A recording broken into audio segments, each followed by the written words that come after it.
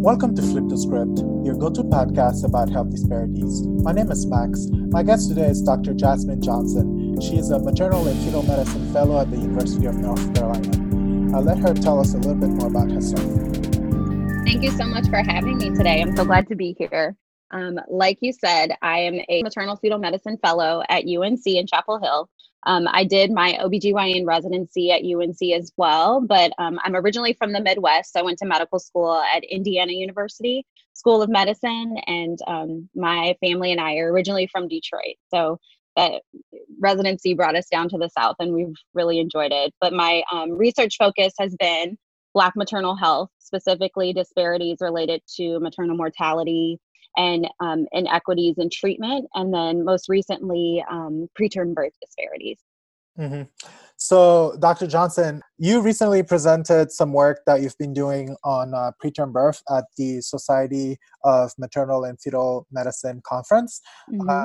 And so, we've had a decent idea of like what preterm birth disparities look like when you compare Black and white mothers. And those outcomes. So I kind of want to hear from your perspective and from your work, what exactly is the landscape of preterm birth disparities? Yeah, so I think that it's been well established in previous studies that Black women have a higher rate of preterm birth. And so, depending on what study you look at, it could be double that if you look at non-Hispanic white women compared to Black women, and anywhere up to like 5 times. And so this is spontaneous preterm birth, just want to clarify. Spontaneous and medically indicated, or what we refer to as like iatrogenic, basically like the doctor deciding that you need to have your baby early. When you look at spontaneous and like medically indicated, Black women still exceed other racial groups when it comes to preterm birth rates. And so, a lot of people have looked at, well, does it have to do with mom's health when she comes into pregnancy? What happens with moms when they actually get pregnant?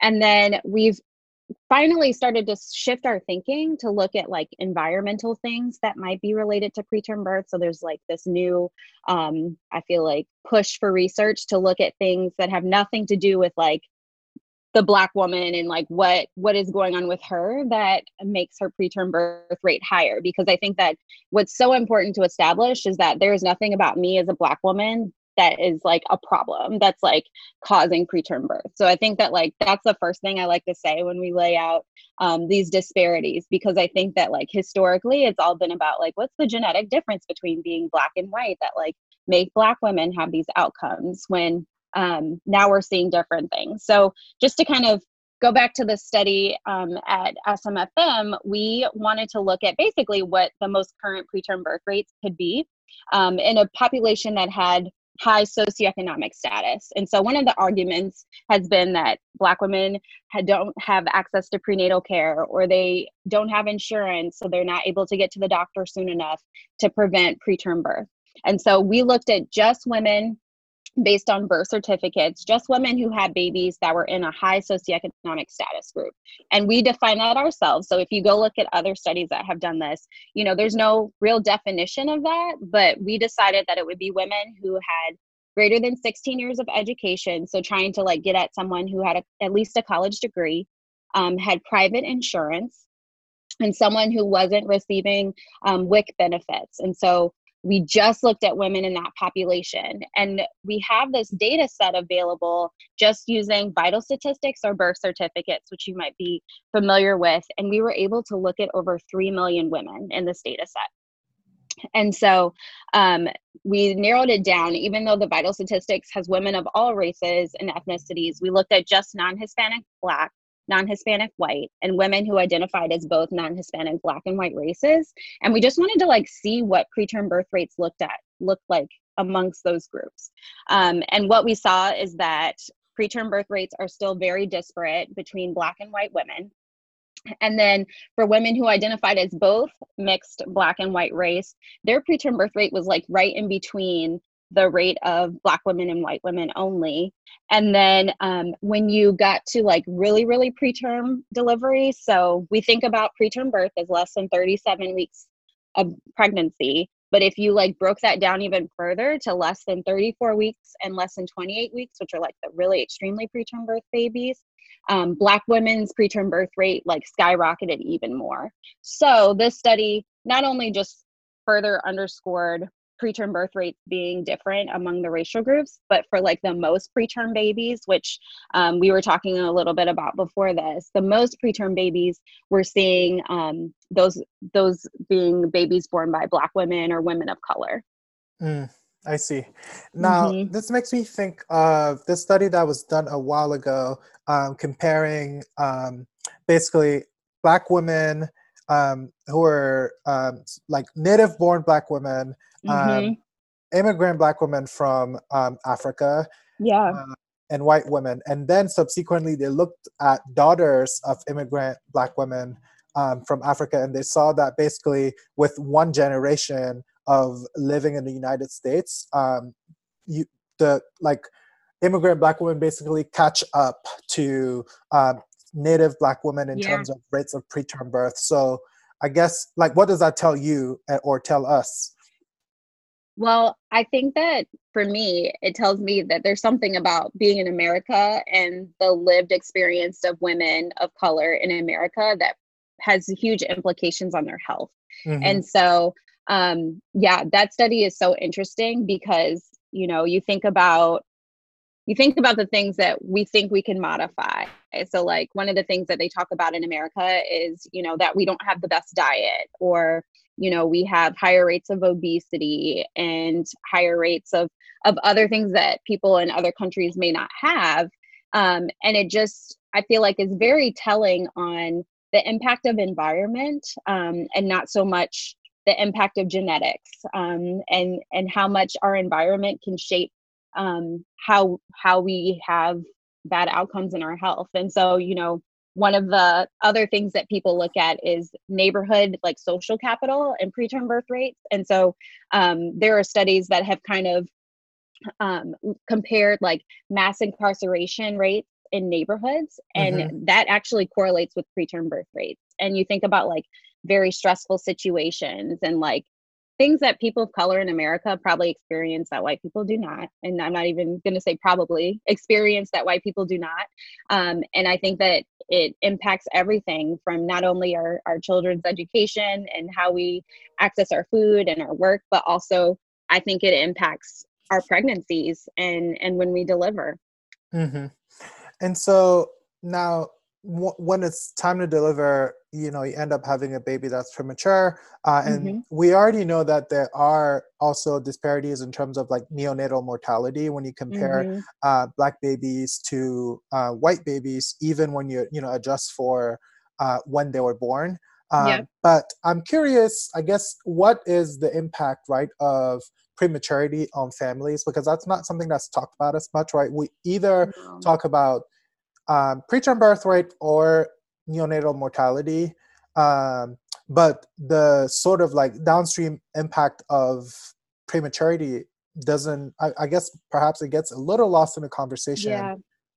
Yeah, that's a great question. So I think that depending on how early the baby is born, that is a direct, that has direct implications on what the consequences of prematurity are. So when we think about infant mortality between Black and white women or Black and white babies, like I said before, Black babies are being born at earlier gestational ages. And so when you were born, before 30, let's just say 28 weeks and before, your risk of dying is significantly higher than if you were born even at 34 weeks. And the risks of prematurity, there are the risks that are immediately during delivery. So those are things like the risk of not getting enough oxygen because the baby just can't breathe on their own. So a lot of babies that are born very early might need a breathing tube, and may need that for quite some time. And when babies have been on oxygen or having a breathing tube in, they actually can have damage to their lungs. So their lungs don't develop like normal babies. And some babies have to be on oxygen for the rest of their lives because they get like lung scarring from that. There's also the risk of bleeding in the brain just because the blood vessels in the brain aren't mature enough to kind of stabilize when a baby's born very early. And so preterm babies are at a higher risk of something called cerebral palsy, which can be something that means that they aren't able to have motor function normally. They aren't able to walk on their own in the most severe forms, or they might not, they're not able to control their bowel or bladder function. And these are things that the family not only has to deal with as they're developing early on, but just, into like their adolescent and adulthood life. These are things that we don't think about as doctors when we're delivering these early babies. This is something their family is going to have to deal with forever. And then also just the differences in neurodevelopmental delay. So some babies are born early and you could never tell it years later, but some babies have a hard time with learning, and their cognitive development is different. And so anytime you have one group that is impacted more than another with preterm birth, that means that they also are disproportionately impacted by these things too, and the chronic conditions that their children and the families are going to have to manage forever, which can have a huge financial income or financial impact, because you think about all of the specialists that babies have to see and support. And for families that are the most disadvantaged of resources, that can be the difference between, having stable housing and getting their child what they need. And we shouldn't lose sight of that when we're talking to our patients. Yeah, so the financial impact was going to be the next question I ask you about, right? Yeah. Like I think about if a baby has to stay in the NICU, for a certain period of time. And you already mentioned that Black women who have spontaneous preterm birth are more likely to have them to have like very early preterm birth Mm-hmm. versus like a, I don't know, 35 to 36 Yeah. and 7. So, I was just thinking like the cost of a NICU stay, right? Like if you had a baby at like 28 weeks versus It could be millions of dollars. 34. Yeah, it could be millions of dollars. And one of my attendings tells the story where she took care of like another physician who had a preterm labor and delivery, and that baby had to stay in the NICU. And this family was like a 2-physician household, and it took them 10 years to pay off their NICU bill. Wow. And yeah, and so just to put that perspective in for you, and like those of us that haven't had a preterm baby and probably couldn't fathom a bill that large, think about like how devastating that is to a family that's not for anybody, honestly, for families that have good income and families that don't, but obviously more devastating for those without. Huh. So now I think about insurance coverage, right? So Mm-hmm. something like 50% of births in the US are covered by Medicaid. Mm-hmm. And the remainder are covered by like employer-based insurance, right? So I guess what does coverage look like for Medicaid when you, or I guess what does the payment, right, for like NICU stay and like all the like early on costs associated with preterm birth compared to like non-Medicaid? Like is it that, does Medicaid end up being more generous? I'm curious. I don't know. That's a great question. So, and this is something that I feel like we don't talk enough about in like medical school and even residency, Mm-hmm. and why it's so important to vote, because Medicaid reimbursement compared to private insurance is like pennies on the dollar. So when someone has Medicaid coverage, even like in pregnancy, because I see patients in their prenatal care, when you compare a woman with private insurance, for example, I don't know, we'll just throw out there Blue Cross Blue Shield versus like Medicaid, the reimbursement, what doctors and hospitals get for the same type of care is significantly lower for Medicaid patients. So when you think about hospitals trying to stay open in rural environments where they only have patients that may have Medicaid, this is why maternity wards across the United States are closing down, because they just can't support the services they provide just on patients that might not have insurance or have Medicaid insurance. I see. So then, so I gather, right, that Medicaid doesn't reimburse as well, but from the patient's perspective, what I guess like what are patients expected to pay, or to contribute, I guess, right? Like, so especially for birth, like typically Well, I don't even know like how much is your expected like copay or contribution Mhm. when you like give birth. Like we don't learn this in med school. Yeah, it just depends. It really just depends on the type of coverage you have. So with our Medicaid patients, there are a lot of different types of Medicaid. So even that can vary where some patients may have a copay, some do not. And then with private insurance, the same thing. And I can speak to my own experience because one of the reasons I went into OBGYN and really interested in health disparities is that I had two very different pregnancies with my son, who I had in college, where I actually had Medicaid insurance and delivered in a hospital in inner city Detroit. And then my daughter, where I had private insurance and delivered in this like super fancy hospital in Indianapolis.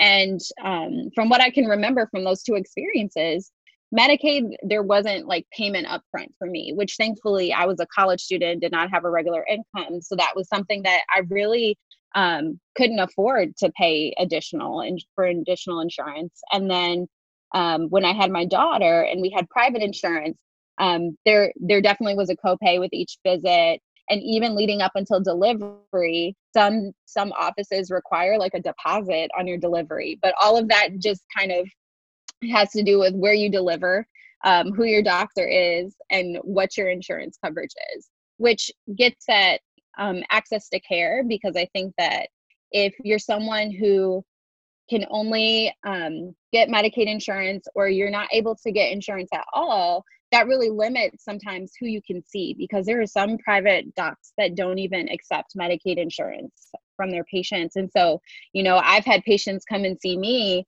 who maybe could not see a doctor for 8 weeks and had a baby with a birth defect, but they weren't able to get into anywhere because of the type of insurance they had.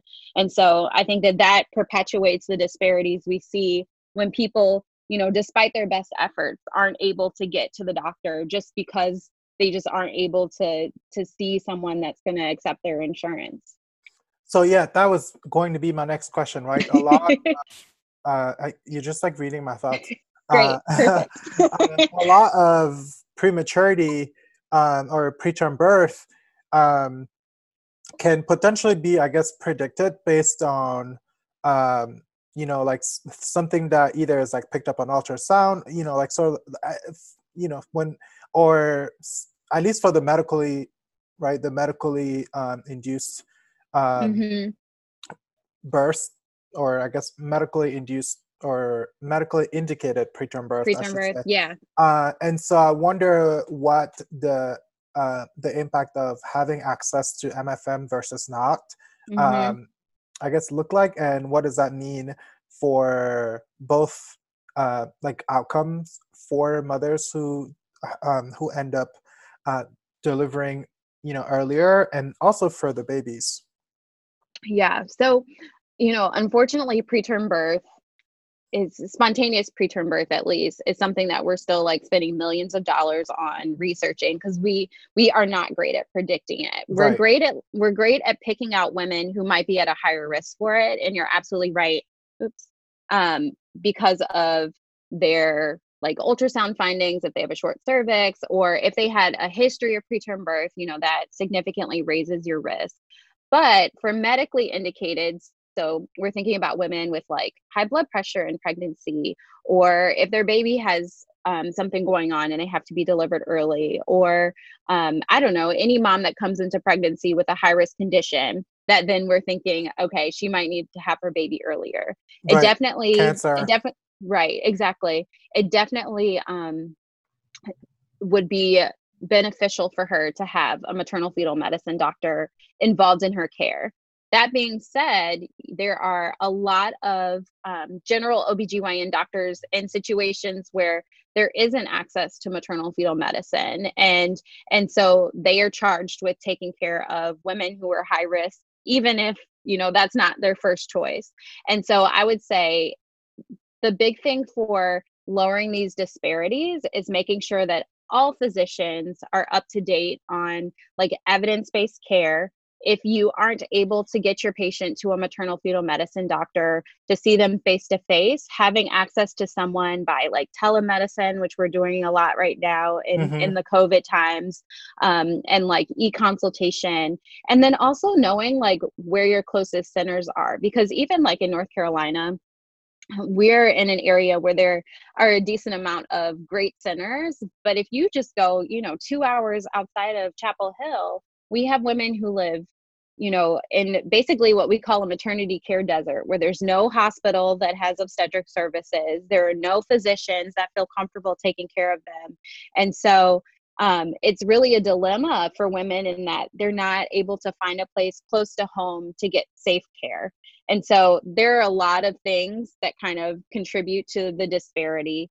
And I think one of them is like access. And some of that has to do with like policy and hospitals not being able to stay open.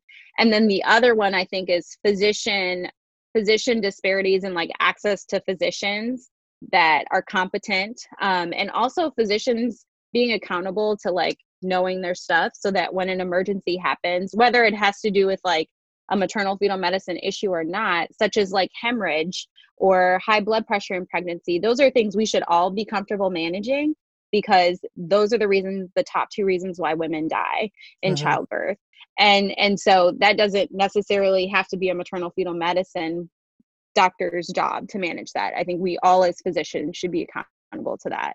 And then, patient level factors, which I feel like we shouldn't put the burden on patients to lower disparities, but there are things that we can do to help our patients be as healthy as possible in their pregnancies. And some of that also goes back to policy, because pregnancy is this short amount of time where we have women as a captive audience to help do as much as we can to get them healthy. But really, like, the money is in getting them back to the doctor after their pregnancy and making sure that everything that we might have identified that made them high risk in pregnancy, we take care of in between this pregnancy and the next one. So there are a lot of ways to attack the problem. And it's a really complex issue, but I think we can do it. Yeah. So you mentioned telemedicine, right? So right now there's a lot of that going on. And I am curious, I mean, some people have been kind of talking about this a little bit, how COVID-19 and the surge of telemedicine might contribute to, or at least exacerbate existing disparities in pregnancy outcomes and birth outcomes. Yeah.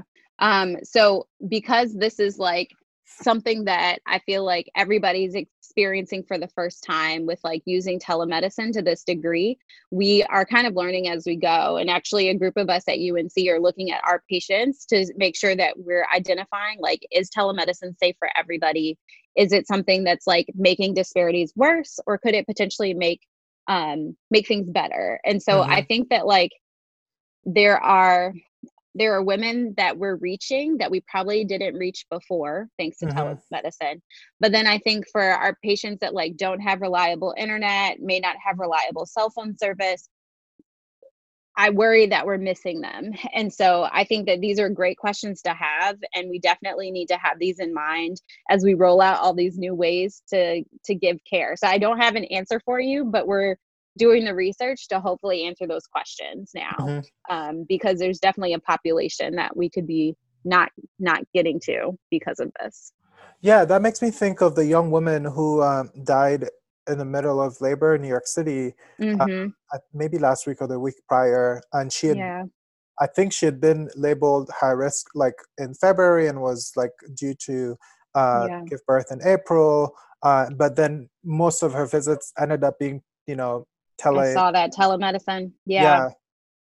And so, I can't speak to every practice. Right. I know that we have really thoughtful conversations in our division about what's considered appropriate for a televisit versus what should we bring our patients in person for. And so anytime you have a patient that may need lab work, or again, has a high risk condition that needs more than just like us seeing each other on the screen, I think that's when our expertise needs to kick in, and we need to make sure that we're not just, having tunnel vision about COVID, because obviously we want to keep everybody safe and that's why we're doing this, but we don't want to miss the things that we would normally do if COVID wasn't an issue. Mm-hmm. And I know it's like devastating to hear stories like that. And it breaks my heart that these are still the stories we're hearing.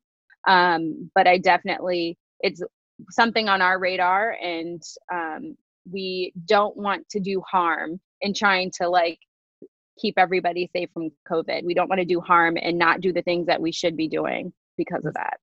Right. And related to that, for instance, the element of having someone with you when you are in labor and giving birth, it's something that's also come up related to COVID, in terms of like trying to reduce transmission and like PPE use. And initially, New York hospitals had said, you got to give birth alone. Sorry. Yeah. And some ethicists wrote this like sort of like white paper about the ethics of like allowing like a partner or a doula during labor and delivery.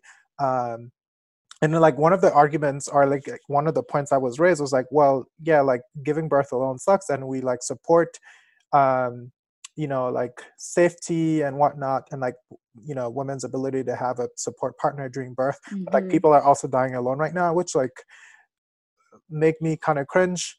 And I'm curious, I guess, like what the implications would be, right? Like we know that, for instance, like having someone with you, like an advocate when you're in labor or when you're delivering, is like especially crucial for Black women, for women who are high risk. Like we think about the story of Kara Johnson and her husband sort of like ringing their alarm, and yet still that not being enough. Like what are the implications for such decisions being made? Well, that is a loaded question. And I feel like it is a discussion that hospital systems everywhere are having. One of the things that we have identified as being on the solution side of the Black maternal mortality fight is having labor support and having someone that can advocate for you. And so like Dr. Joya Career-Perry has also pointed out that, this no visitor policy disproportionately affects women of color, because again, like if we don't have someone to advocate for ourselves, we're already at a disadvantage, where studies have proven that like Black women aren't listened to when they are talking about things that are wrong, their pain, if they're having a complication. And we've seen that over and over again in the news and the devastating headlines. And so I think that obviously having your partner with you at the birth of your baby is really important, and it can be this like, it's a life-changing event, and we don't want to take that lightly. And I think that as we're trying to figure out the safest things to do in the time of COVID, it really has been important to obviously have these conversations with your patients up front and hear what their biggest concerns are. Because I think that one of the things that we probably didn't do right in the beginning are these like blanket policies without really looking at like who it impacted the most, who maybe was going to get left out when we put that policy in place. And then also like, what do our patients want? And so I feel like at our hospital, we've done the best we can to at least have conversations before patients got to labor and delivery about like what their birth experience is going to be like in this crazy time that we're living in. And we didn't do any like no partner laboring with you policies. But I think that if our administration felt like that was the safest thing that needed to happen, I feel like people would be very thoughtful about that before they made that blanket statement. But I don't have the best answer for you. I think that it has been refreshing to see that some concessions have been made for like families at end of life. And those are times when at our hospital you can have a visitor with you, and obviously like pediatric patients. But I think that we need to like make sure that we keep our patients like individual situation in mind before we just say that like one policy applies to everybody. Right. Absolutely. Well, I mean, I know you felt like that wasn't like an easy question to answer, but I appreciate the nuance that came from that. Yeah. A lot of things in medicine are nuanced, which I'm sure you know. Yes, there's not Yeah. always a straightforward, like, you know, A through Yeah. D multiple choice type question. And yeah, and I think that like that goes back to like the relationship you have with your doctor and feeling comfortable to like voice these concerns with them, because I think that the worst thing that we can do as physicians is to hear a patient say that they're concerned about something and then just kind of brush it off. Mhm, And even though everybody's dealing with these crazy restrictions with COVID and we're doing the best we can to keep everybody safe, I think my patient should still be able to vocalize to me that like she's really upset and she's concerned about her labor because of all these changes. mhm. And that's part of like the physician patient relationship. And one of the things that I've read with a lot of the like initial crackdown in New York was that a lot of women were then leaving New York and like showing up in hospitals in other places that they In didn't get their Connecticut, yep. care. Yeah, in Connecticut, and having their babies there. And that also has implications too, because like if you are a high risk patient and you're showing up in a hospital that has none of your records, they're not familiar with your story, that also can make things higher risk. If you think about just like having everything you need to be prepared to take care of high risk patients. And so I hope that more conversations are being had between like patients and doctors and coming up with the plan that everyone feels comfortable and safe with. Mhm. And so for those births that are those pregnancies and births that are sort of less likely to be of high risk, Mm-hmm. you know, there's been a little bit more of a conversation around out of hospital births, right? Mm-hmm. So for mothers who we don't anticipate are going to have an issue um, that may, I don't know, require a cesarean delivery, um, Sure. thinking about an alternative setting to keep them safe, but I guess close enough to a hospital. What is your take on that as, you know, as an Yeah. MFM fellow? So, as a doctor that delivers babies, I know that like you can't always predict when a C-section needs to happen either. And for women who are choosing to deliver outside of the hospital, we still do not recommend like home births. We recommend delivering with someone who is a, a licensed provider, whether that's a midwife, a family medicine physician, OBGYN physician. And there are birth centers. We have one at UNC that is outside of the hospital, but we have a Hmm. great working relationship with them. And, you know, if an emergency happened, they are minutes away from getting to us. Hmm. And for some women, minutes is all you have for your life, for the life of your baby. And so I we were very concerned that after all of these restrictions, people were going to like stay home and deliver at home. We absolutely do not recommend that. And we think that, you know, even if you decide a hospital birth is not what you desire, having a licensed physician or someone involved in your care and your delivery and overseeing that, and being close to a center where you can have an emergency C-section if necessary. That makes sense. Yeah. So birthing centers are definitely like an approach that could be scalable, especially in this Yeah, moment. absolutely. And I think that there are different types of midwives and different types of birth centers and birthing centers. And so just making sure that you do your research. And like our birth center, for example, the medical director is a family medicine physician, and they are closely involved with the midwives that manage labor there. And everything is still evidence based and very safe within the realm of the birth center. And there is a strict protocol in place to get women to labor and delivery if they need to be there. And so I think that just making sure that you're at a center like that is the safest thing. Got it. That makes sense. Well, Dr. Johnson, this has been a great conversation. Thank you so much for sharing your experience as well as your knowledge with us. Really appreciate it, especially in these crazy and busy times. Thank you for having me. This was great. It was my pleasure. Thanks everyone for listening, and stay tuned for the next episode of Flip the Script.